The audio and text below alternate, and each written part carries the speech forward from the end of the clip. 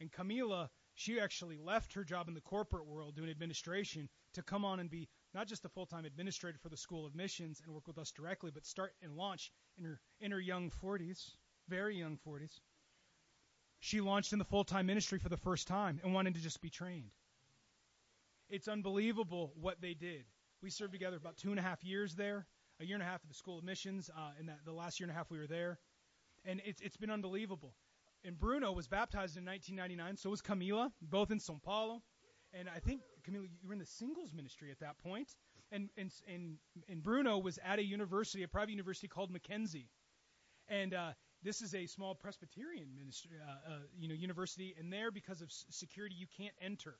So one of the things we were dreaming of doing was relaunching a Mackenzie campus ministry there, which is, probably 30, 40 minutes maybe from the house. I mean, it was a bit of a travel closer to downtown. And it was amazing that after almost, 15, 17 years after him getting converted, he and his wife went back there and relaunched a campus ministry with one of the other students and restarted a campus ministry at the same university where he was baptized over 20 years ago. And if you ever what do I do? And I'm in my 40s or something, I'm going back on campus. I'm like, yeah, they're not even doing it full time. They're just crushing. It was awesome. He's like, I feel weird. Am I weird? I'm like, no, bro, you're doing great. And we've seen incredible fruit come out of both of their lives. They're heroes. They're great friends. I'm thrilled to be able to hear from Bruno today. He's going to be talking some stories from São Paulo. But also, I just want to encourage us. The reason why we asked them to come on up here is because for many of us, I particularly need a little bit of a encouragement from the other side of the globe. Sometimes I can think, oh man, I'm not seeing God work in my neighborhood the way I hope. Is he still working at all? And the answer is, oh yes, he is. And we're so encouraged that they got a chance to fly on up here. They've spent the last week in Florida, in South Florida, at a missions conference. And then they were going to come up here yesterday, and their flight was delayed. And they missed their connection in Dallas, so they got to spend a beautiful night in Dallas at some hotel. Got up this morning, got on a flight, arrived here, and walked in the door just a few minutes before service started. So he's been on an adventure, and so is she. But can we give a huge Wichita welcome to Bruno as he shares his...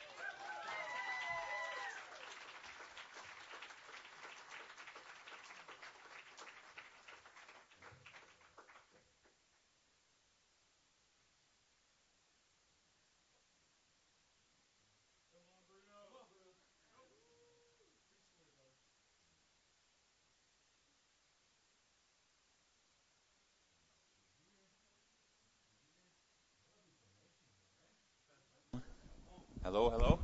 Can you listen to me better? Okay. No? Pointer? Okay, fantastic. Let's see if it's working. Just check. Point it up. This? Oh, is it?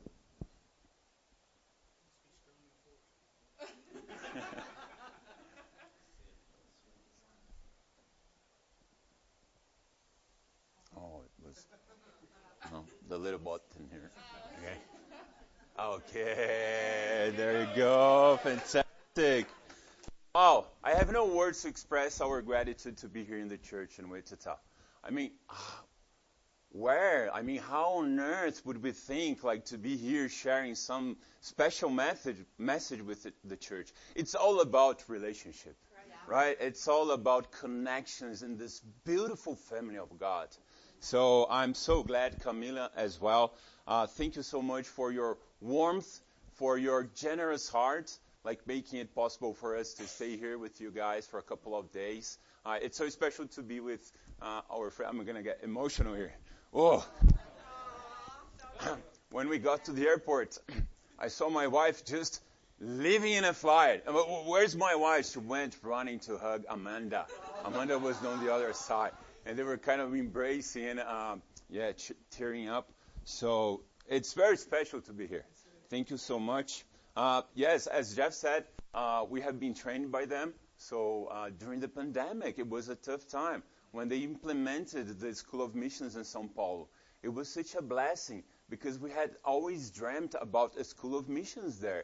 And God made it all possible through their lives, through the trust that they had in the Hendersons. So the Beam funds like Sent Help and now the SAMS is sending help. So all because of them.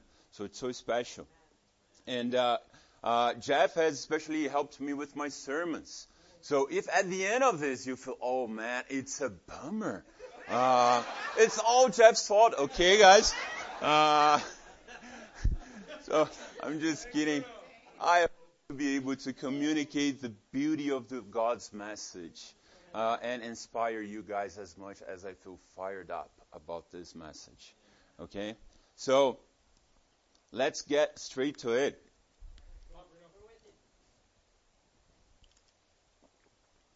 Our awareness of the need of protecting the world is keener today than possibly any other moment in history.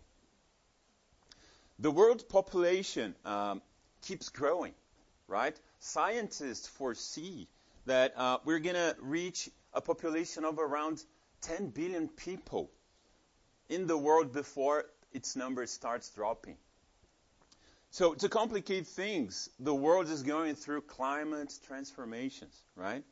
And these changes are followed up with gazillions of discussions about the causes, whether it is the result of human action or a process which the world would have to face anyhow. You're used to the word faith, right? So it comes out almost naturally. Regardless of which side of the discussion you are inclined to be, it is a fact that the world is under a lot of stress. And the world is not only important for environmentalists or for the current generation, the world has always been treasured by God Himself. Right? Wasn't it God who created it? It was to live in this world that God put human beings. He is privileged, like very special beings in His creation. It was to this world that He sent His Son Jesus. Jesus Himself has called us to love the world, to fight for the good of life in the world, while we as Christians needed to understand that we do not belong to this world, right? But what world is Jesus talking about? Well, it's interesting that in the New Testament, the word cosmos is a word in Greek, refers to the world. But it has multiple meanings, right? You might have heard the word cosmonaut, like the Russian astronaut, or cosmology, or cosmopolis, or even cosmetics. Women. It is all derived from the word cosmos. But in the New Testament, we have mainly three meanings. First, it refers to the universe, right? The second meaning is humanity, all the human beings inhabiting the world. And the third connotation is a system of values that have influenced the life of human beings. And it often compromises biblical spiritual principles. In other words, it is a system of values ruled by Satan. It is Satan's dominion over this world. And it is exactly this connotation that we're going to be focusing on this morning. So, Jesus mentioned this idea in John 7:7. He says, "The world cannot hate you, but it hates me because I testify that what it does is evil." Right? So the world feels aversion toward Jesus because the world Jesus speaks about is everything that is governed by a system of beliefs, ideas, philosophies, concepts that go against God. So when we think about the world, what we should be thinking is something broader than the physical, the material world, like the environment, right? It makes us think about our lives, our values, our conceptions, our purpose of being here. It makes us think about deeper questions, as for example, would there be a true meaning for this life, even though it may run counter to what the majority of the people think or believe? How can I focus on what really matters? In what sort of way can I lead a meaningful and victorious life in this world without being influenced, without being dragged by it? So today we are going to gain great inspiration from some people in the Bible who found a unique life purpose that far surpassed the values and ways of this world. Such was their impact on the history of God's people that the world was not worthy of them. I have no doubt that if you open up your mind, your heart, to learn from them, your week will begin in a different way. And maybe your life is going to be transformed for all and good. So we are going to read from the letter of Hebrews. This epistle was written to encourage Christians who had been Jews, right? And they were disheartened, like they were considering to return to their old lifestyle, to their religion. After 10 amazing chapters, the author of Hebrews plays one of his most genius cards. He goes through a list of heroes and heroines in the faith, in the Jewish faith, and shows how their faith made them more than conquerors in this world. So, let's get right into it. Hebrews 11. I'll just say a prayer. Father, thank you so much for being here this morning.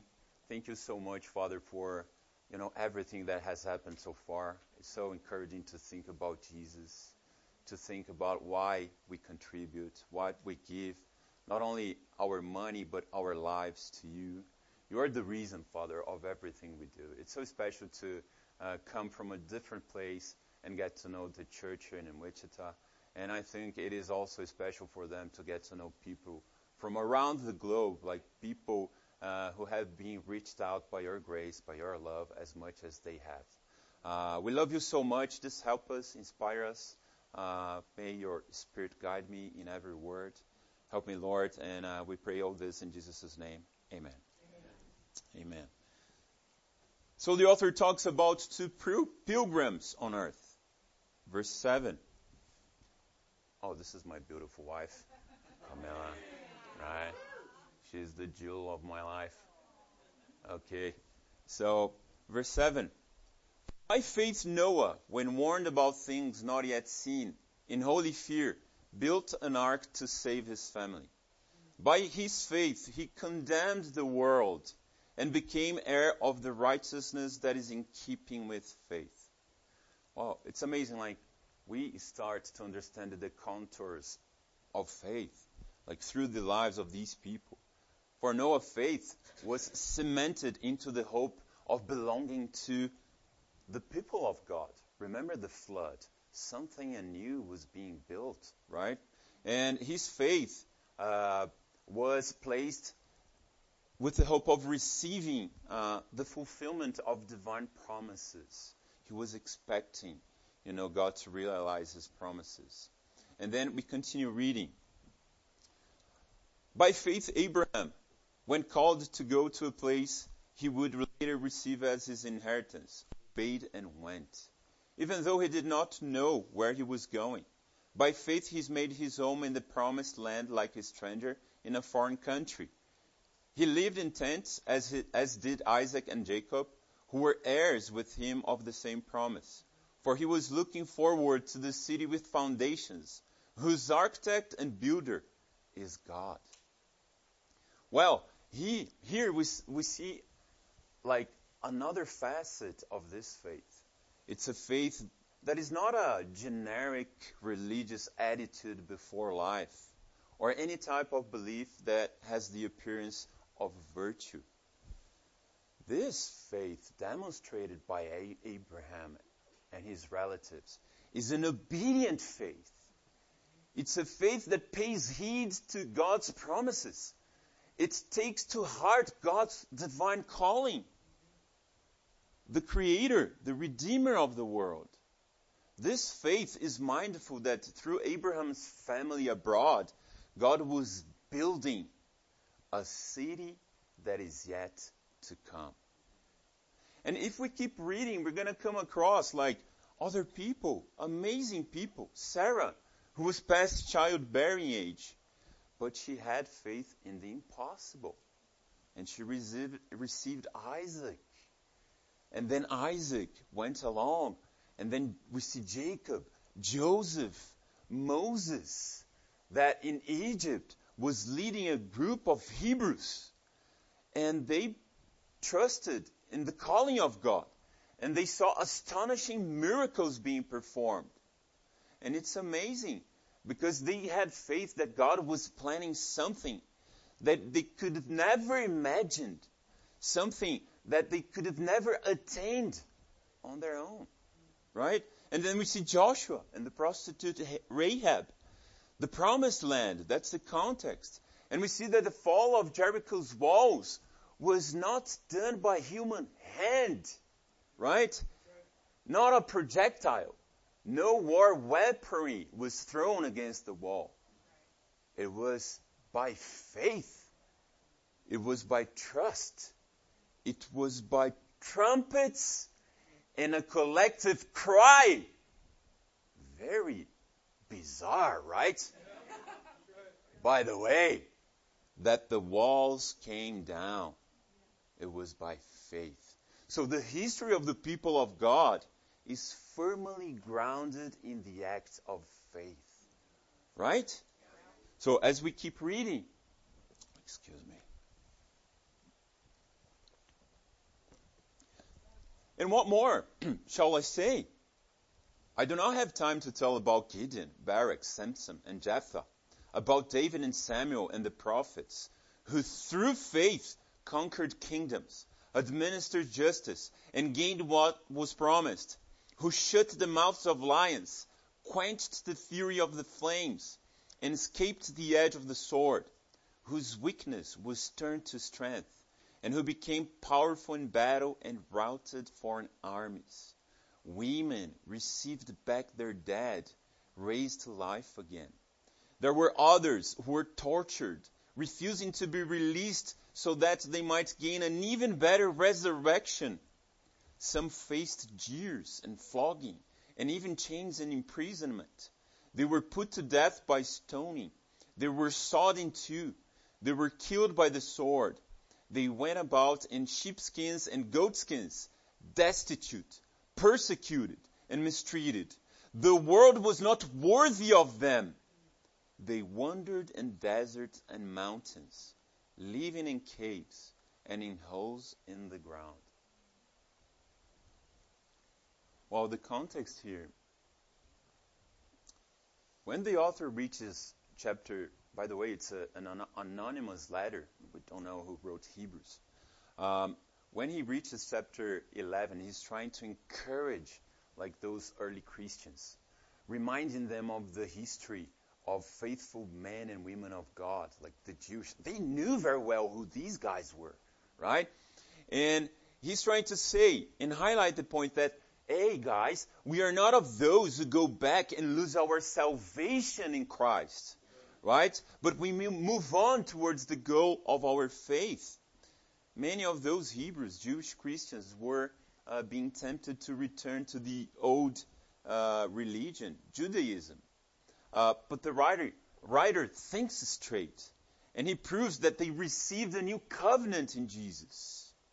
Something that was superior to the old, like markedly and altogether superior.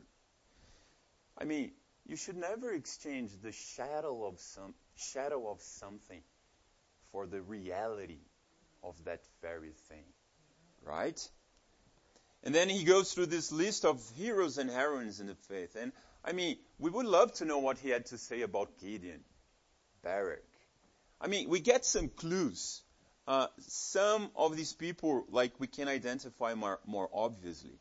Like Daniel in the lair of lions, when we think about, like, shutting the mouths of lions, right? Or the three fellow friends, like, who were thrown into the blazing furnace. And because of their faith, not a single hair was scorched. It's amazing. And we keep reading. And then he's going to talk about people that were brutally treated.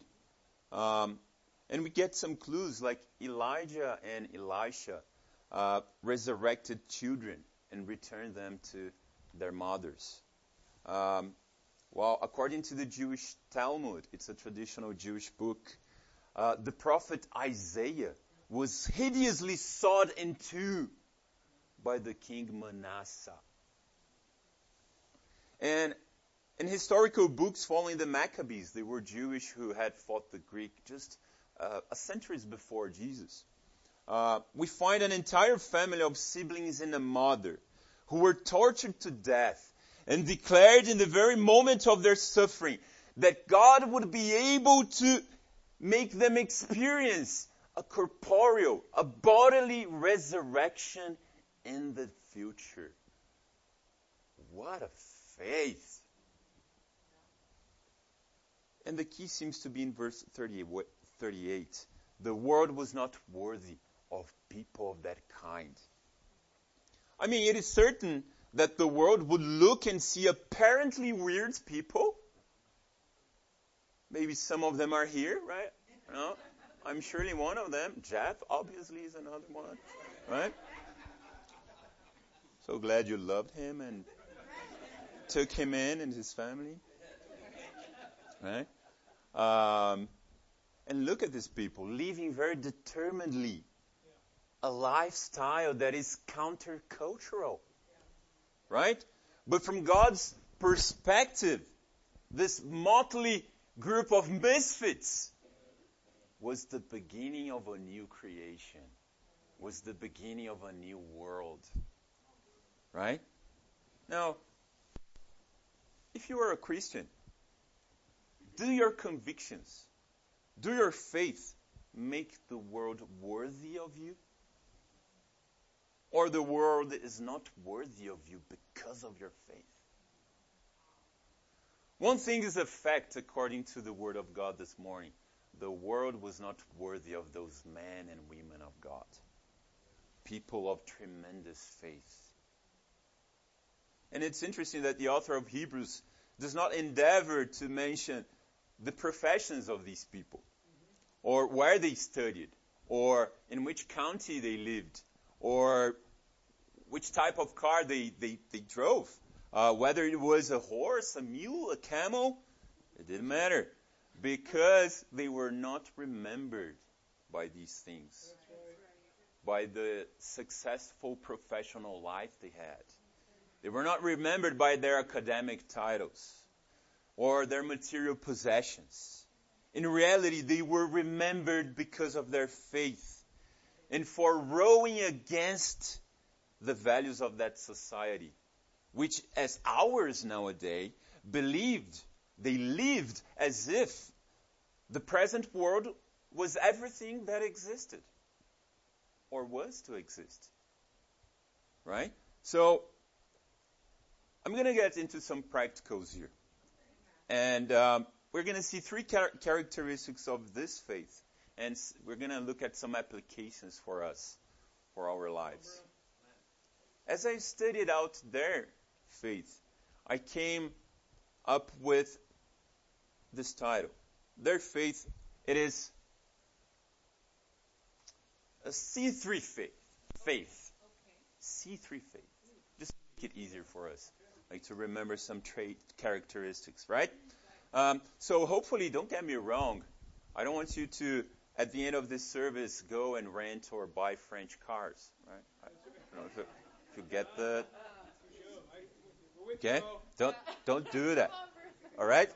Okay. So the first aspect of their faith, the first to see, they had faith in the Creator, right? In the first verses of Hebrews, we're going to read. Now, faith is confidence in what we hope for and assurance about what we do not see. This is what the ancients were commended for. By faith, we understand that the universe was formed at God's command, so that what is seen was not made out of what is visible. And without faith, it is impossible to please God, because anyone who comes to him must believe that he exists and that he rewards those who earnestly seek him. Right? So in Hebrews, faith is always connected to hope. Faith is to look to God and trust in him. And hope seems to be like looking into the future and trusting in God. And in spite of the reality that we see around us, right? If it is challenging or not, if it goes against us or not. As we see in verse 1, Hebrews defines faith in relation to hope, saying that, one thing is to have hope, right? But hope gains substance when it goes together with faith. You could have hope in a better world. We're talking about the world. You could even believe in a new life after death, as some religions advocate, right? But unless I believe in the God who raised Jesus from the dead, my hope could tragically sink to mere optimism. Right? So their faith had conviction, confidence in God the Creator. It was vital for them. If you come to think, even worship is pointless unless you believe profoundly in a God who created the universe. Right? Who gives us the breath of life so that we can seek him wholeheartedly, so that we can prioritize him. And talking about priorities, when you see a God who is the creator and who earnestly wants to have a relationship with you, how does that change your priorities? What was your, I don't know if you remember, what was your first thought this morning as you woke up? Right? It just is a kind of experiment here. Was it like NBA games or your favorite band concert that is coming, or your job, maybe, internship, financial investments, like your school, university assignments? Was it bills to pay? Debts? Like sick relatives? What was your very first thought today? I don't know if you remember. A boyfriend? Girlfriend? I don't know. Let's see what this guy thought very early in the morning. And it was habitually, it was a custom. Early in the morning, he, Job, would sacrifice a burnt offering for each of them, his sons, thinking, perhaps my children have sinned and cursed God in their hearts. This was Job's regular custom. Wow. What a man of God. What a faith. Like Job could have easily integrated like this constellation of heroes in the faith. Right? Notice the passion he had for God. How zealous he was to offer prayers in the morning on behalf of his children, even before the sun rise. The world was also not worthy of him, for sure. Is the world worthy of us? Does the world deserve you? And each C has a challenge. So I'm going to come up with our first challenge for this week. Okay? Are you guys on board? All right. So the first challenge, in light of what we just saw, try all the days of this week, as soon as you wake up, to do nothing but spend the first 20 minutes thinking about God. Praying, intentionally projecting your thoughts into God's presence, His creative power. him as a redeemer. Thinking about his genuine desire to build a relationship with you.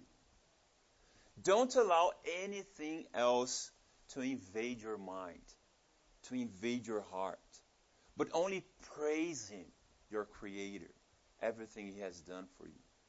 So if you show a divided attention, a kind of multitask mind, you failed, right? But then you can restart. It's a challenge. It's very challenging. Pouring the very first thoughts of during your morning to God. That's very challenging. But it's a good challenge. Right? So try to do that. And share with one another how that went. Okay. So the second C. So we saw faith in the Creator.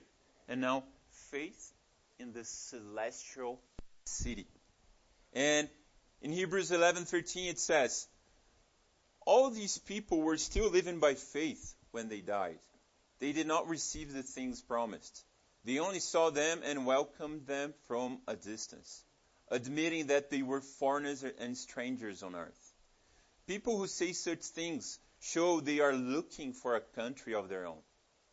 If they had been thinking of a country they had left, they would have had opportunity to return. Instead, they were looking for a better country, a heavenly one.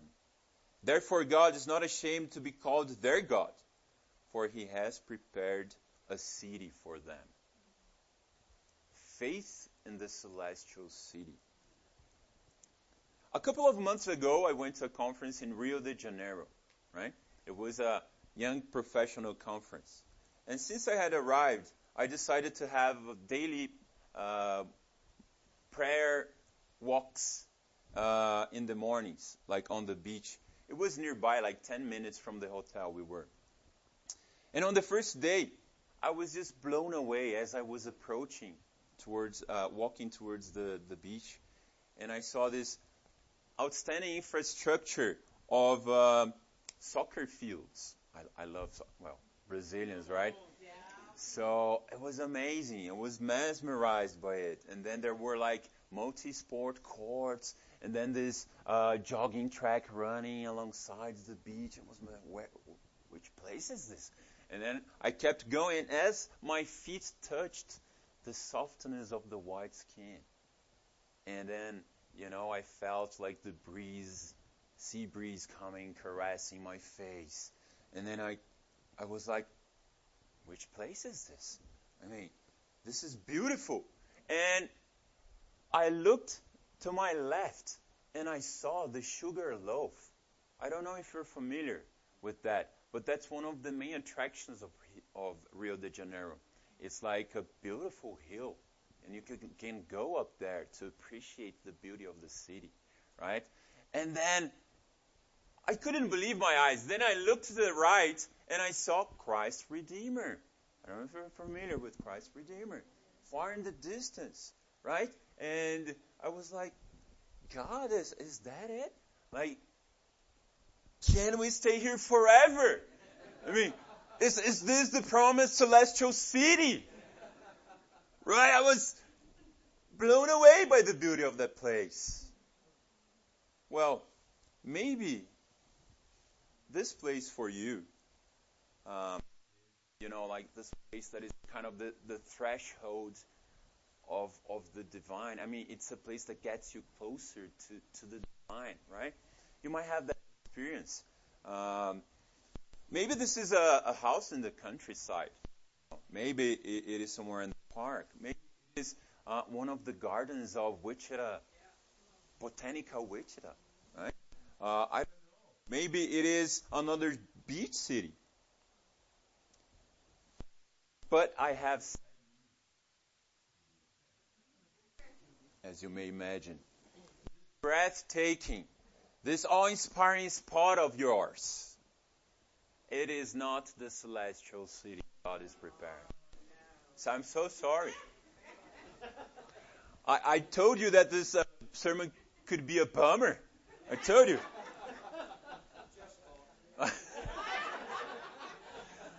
But I rely on her mercy, okay?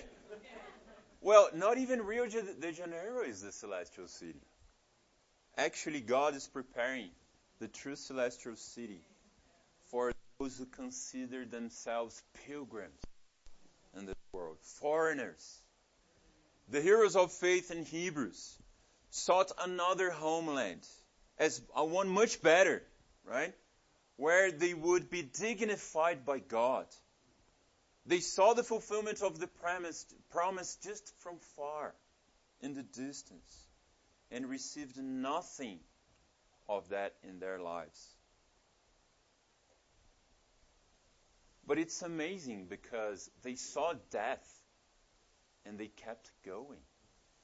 They looked death straight in its eyes. And it's amazing because it turns their faith even more inspiring. As we just read all the verses before, right? What a faith. So, this is why the world was not worthy of them. Is the world worthy of your faith? Do you live as if you were only passing through this world?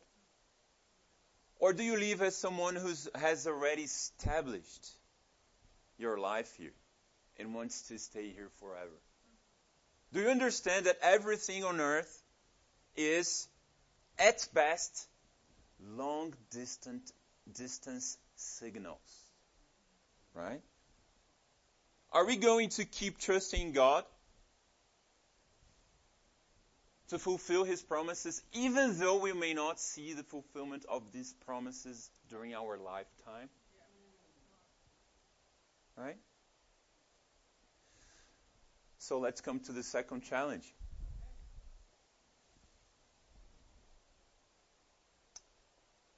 Oh, sorry guys, I'm forgetting the slides. Sorry. So this was the conference, right, in Rio de Janeiro. You see in the background the sugar loaf, like I told you, right? So it's very special. Like we have people here who have been part of the School of Missions that Jeff and Amanda organized, and they're baptizing people. We've seen in the last few weeks a lot of people getting baptized. I mean, around 10 people. So we are reaping the fruit of the seeds that you guys helped to plant, right? This is the view I had when I stepped into the beach, right? So you might understand now, God, are the angels coming? Is that it? I mean, it's, right? So, well, the second chapter. In your week, think about how you could demonstrate a faith detached from this world. I mean, in the sense that is more focused on the things above. Jeff was talking about this somehow. I mean, if you're less clingy to money, you could give more during contribution. Or maybe you could help a Hope project, right? You guys are familiar with Hope, like in our churches. Or you could help a missions project. I mean, if you skip one of your gym workout hours, like you could spend more time with your family. Or you could spend more time with someone who is sick.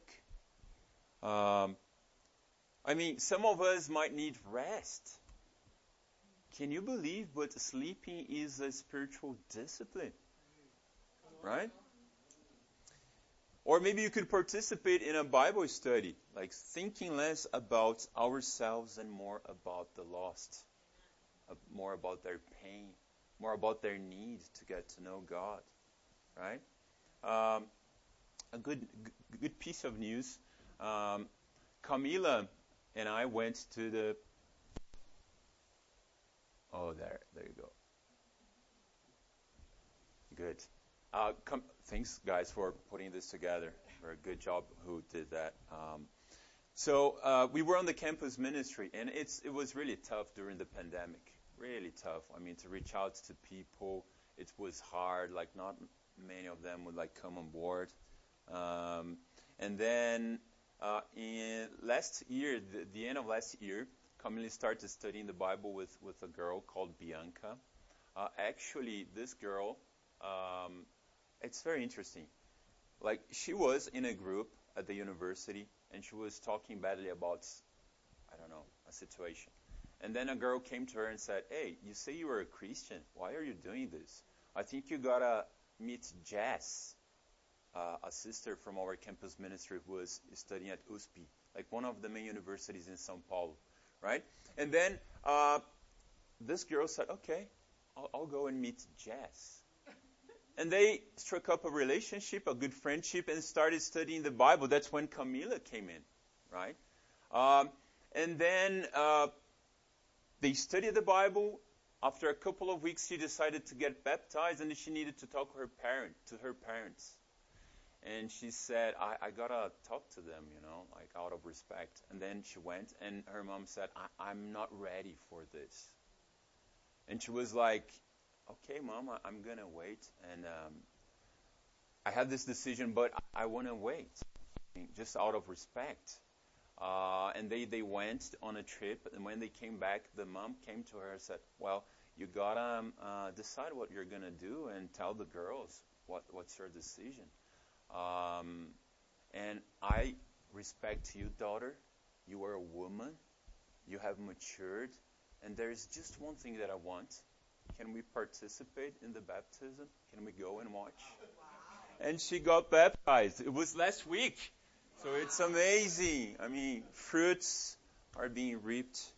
And it's awesome to see what God is doing, right? So faith in the celestial city. This moves people and their hearts. And the last aspect of faith is faith in Christ Jesus. So this C comes from Christ. It's a Christ-centered faith, right? And now we're going to jump to Hebrews 12. It's a new chapter. The first verses. Therefore, since we are surrounded by such a great cloud, let us throw off everything that hinders and the sin that is so easily entangles. And let us perseverance the race marked out for us, fixing our eyes on Jesus, the pioneer and perfecter of faith. For the joy set before him, he endured the cross, scorning its shame, and sat down at the right hand of the throne of God. Consider him who endured such opposition from sinners, so that you will not grow weary and lose heart. Wow. A couple of years ago, I went to a race. It's called Brava's Race. I don't know if you guys are familiar with that, but I went with a group of friends. And one interesting thing that half of this group, like these guys, were teens in a ministry that I used to lead. And it was a moment very challenging in the church, because after 2003, like a lot of ministers just fell apart, and it was a kind of reconstructing of the family and youth ministry in São Paulo church. And then I started spending time with these guys. They were teenagers, and it was so special after some years, like seeing them not only getting baptized, that's the most special thing, but also getting married, like in the church. There was one year that I was invited like to 5 weddings, and it's like, like Revelation, when you really see what God is doing, and it's a privilege to be part of that. Right? So this picture means much more than just a race for me. But going back to the race, it is something that begins really well. I mean, everybody is high-fiving, everybody is like excited. It's a race of obstacles. And it really gets tougher and tougher along the way. So the husbands are helping their wives. Come, love, I'm going to help you to overcome this hurdle here, right? And then, but at the end, I mean, everybody's disheveled. Where is my wife? Where is my husband? Of course, some are smiling, but There's a lot of pain going on there. Wow, all your capabilities are going to be put to the test. Emotionally, psychologically, you might have had this experience, mentally. Why? Because it gets tougher. I mean, there was an obstacle there. It was like crawling under barbed wire. And it was like muddy. It looked like a war scene, and some balls of hair. Like you see like people walking there. Oh, let's keep going, trying to encourage. And then after that, like you would jump into a tank. It was with freezing water. And you had to dive, swim, and go through a kind of hole underwater and get out on the other side. And Camila can't swim.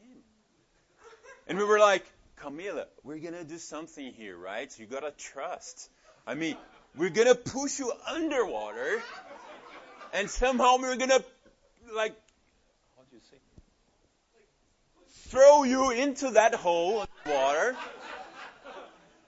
And if you come out alive on the other side, just give us a shout.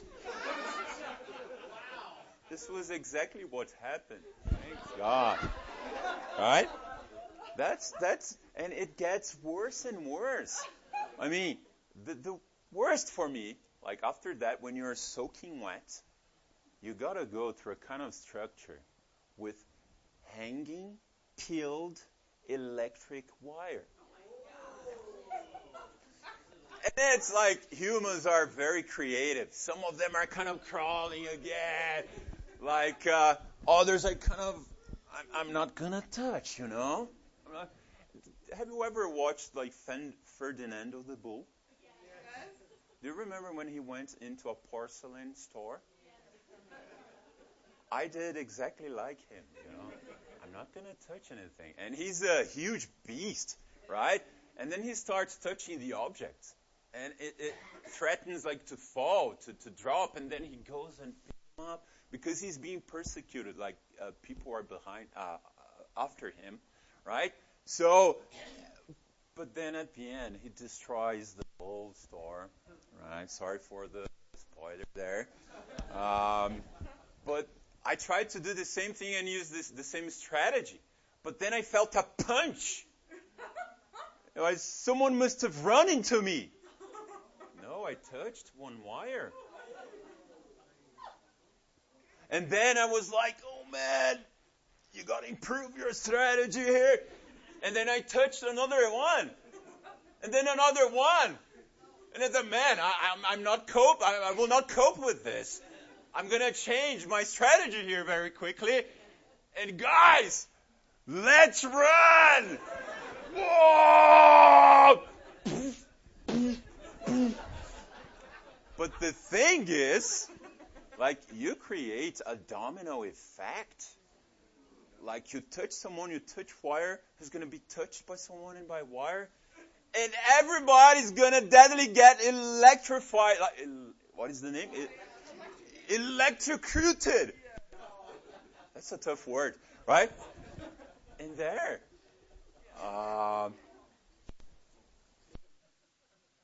In the end, guys, we pay to suffer. Right? That's what we do. Well, in Hebrews 12, the beginning of this chapter talks about a race in which Jesus is the forerunner. He's the precursor. He's the one blazing a new trail.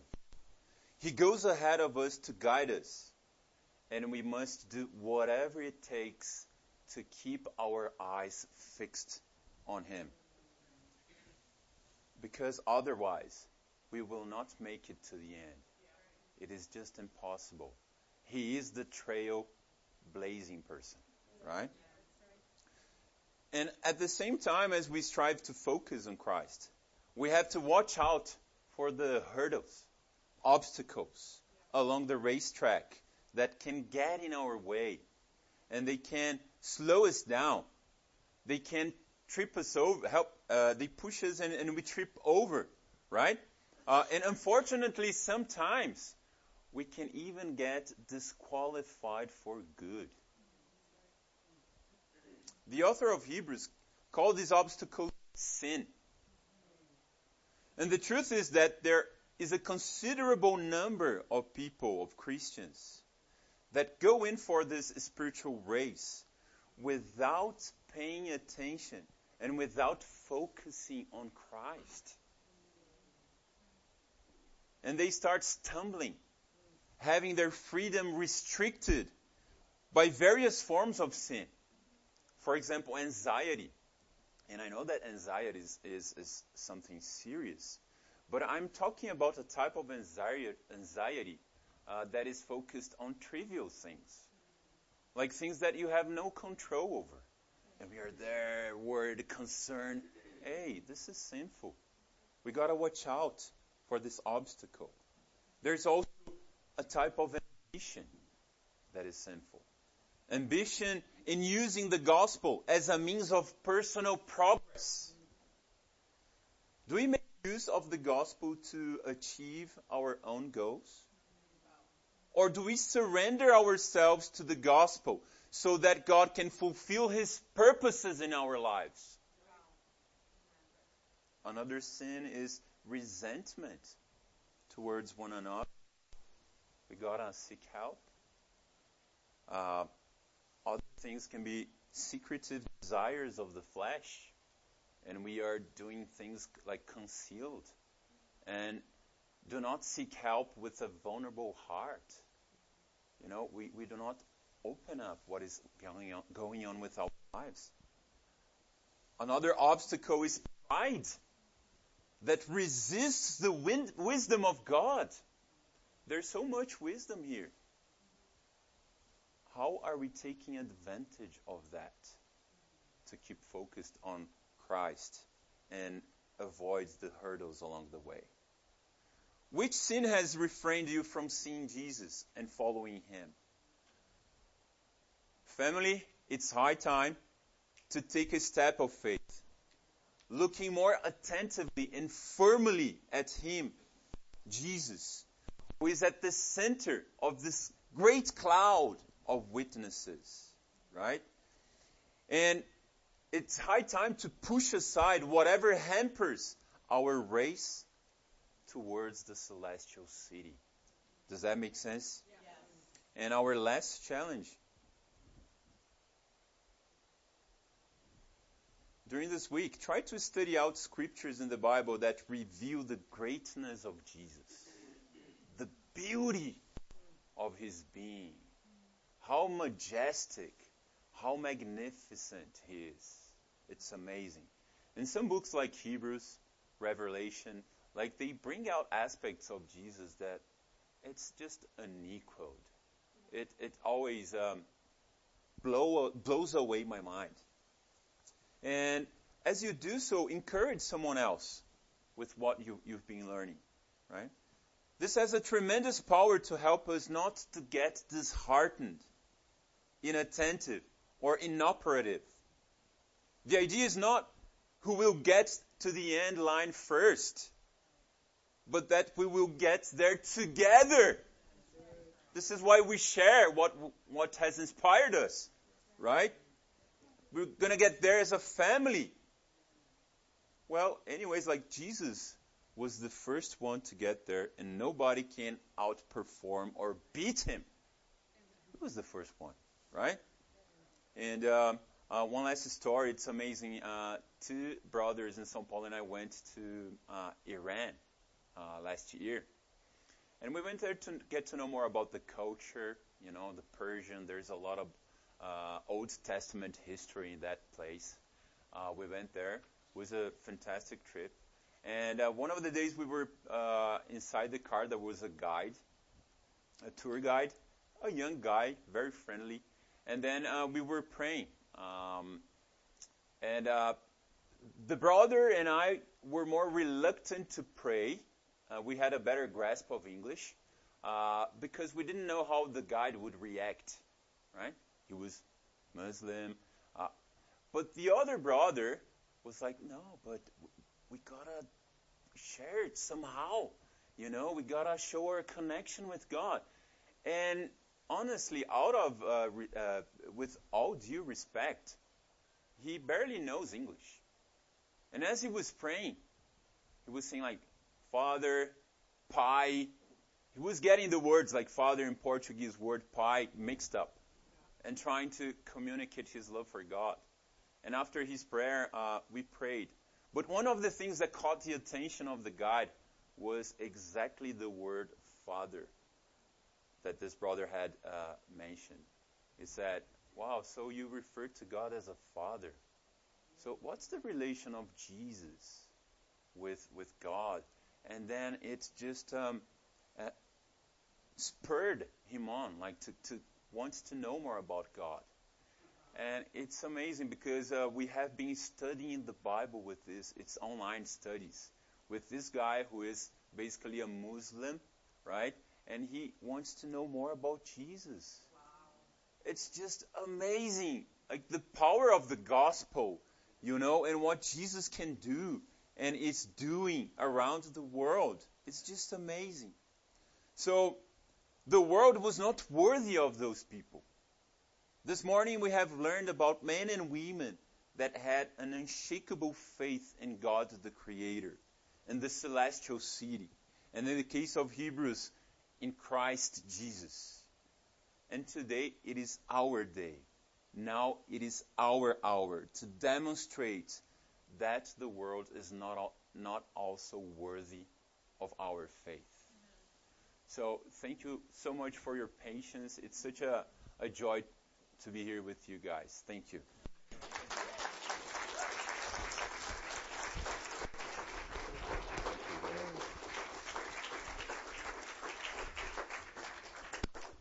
So as you can see and hear, Bruno is more than fluent in English, but even when you're functioning and preaching and teaching in another language, he made it look easier than it really is. And so I just want to say thank you. Thank you. I'm gonna actually invite a man up here in a second. And just from us, thank you, bro, for your time, your effort. As you can tell, without a doubt, Bruno's a teacher. He starts talking about Cosmos and about French cars, and all of us are like, man, I now if you don't know about the car Peugeot, that's it. We don't have a lot in Wichita. We got them all over in São Paulo. But as he made that joke, and everyone was like, French car. And I remember it one of the first time preaching in São Paulo, and I was like, man, I just hope this sermon's a home run. And this 300 soccer fans are going, what's a home run? And I'm like, oh, and I just remember, and I'm like, man, but I learned. It took me a while. Bruno helped me. Bro, thank you. I love the depth, and I think for us, sometimes I can be hesitant to jump on into the deep end, and I think Hebrews is a part of that. I actually think as a church we're going to be celebrating 34 years here soon, I think, as a church. And I think there's a lot for us. I think we can get a lot of lessons from Hebrews here. And I love what you said. I think so many things, I enjoy so much of this world, but this world is just a shadow of what's to come. Am I settling for that? That's a great point. I love the illustration and the race. In the end, we paid to suffer. And I went, and I was like, man, I would have paid good money to watch him suffer. That would have been great. It's like safety standards are a little different. That's in right. Different countries. Yeah. In São Paulo, it's the motto is safety third, right? It's a different one. But I'm so grateful for their faith. I'm grateful for your depth. I'm grateful for your love of God's word. And thank you for making the time and the adventure, getting into it, up very early in Dallas to jump on a plane, to run into church and preach. Bro, thank you guys so much, very much from us and our church. We want to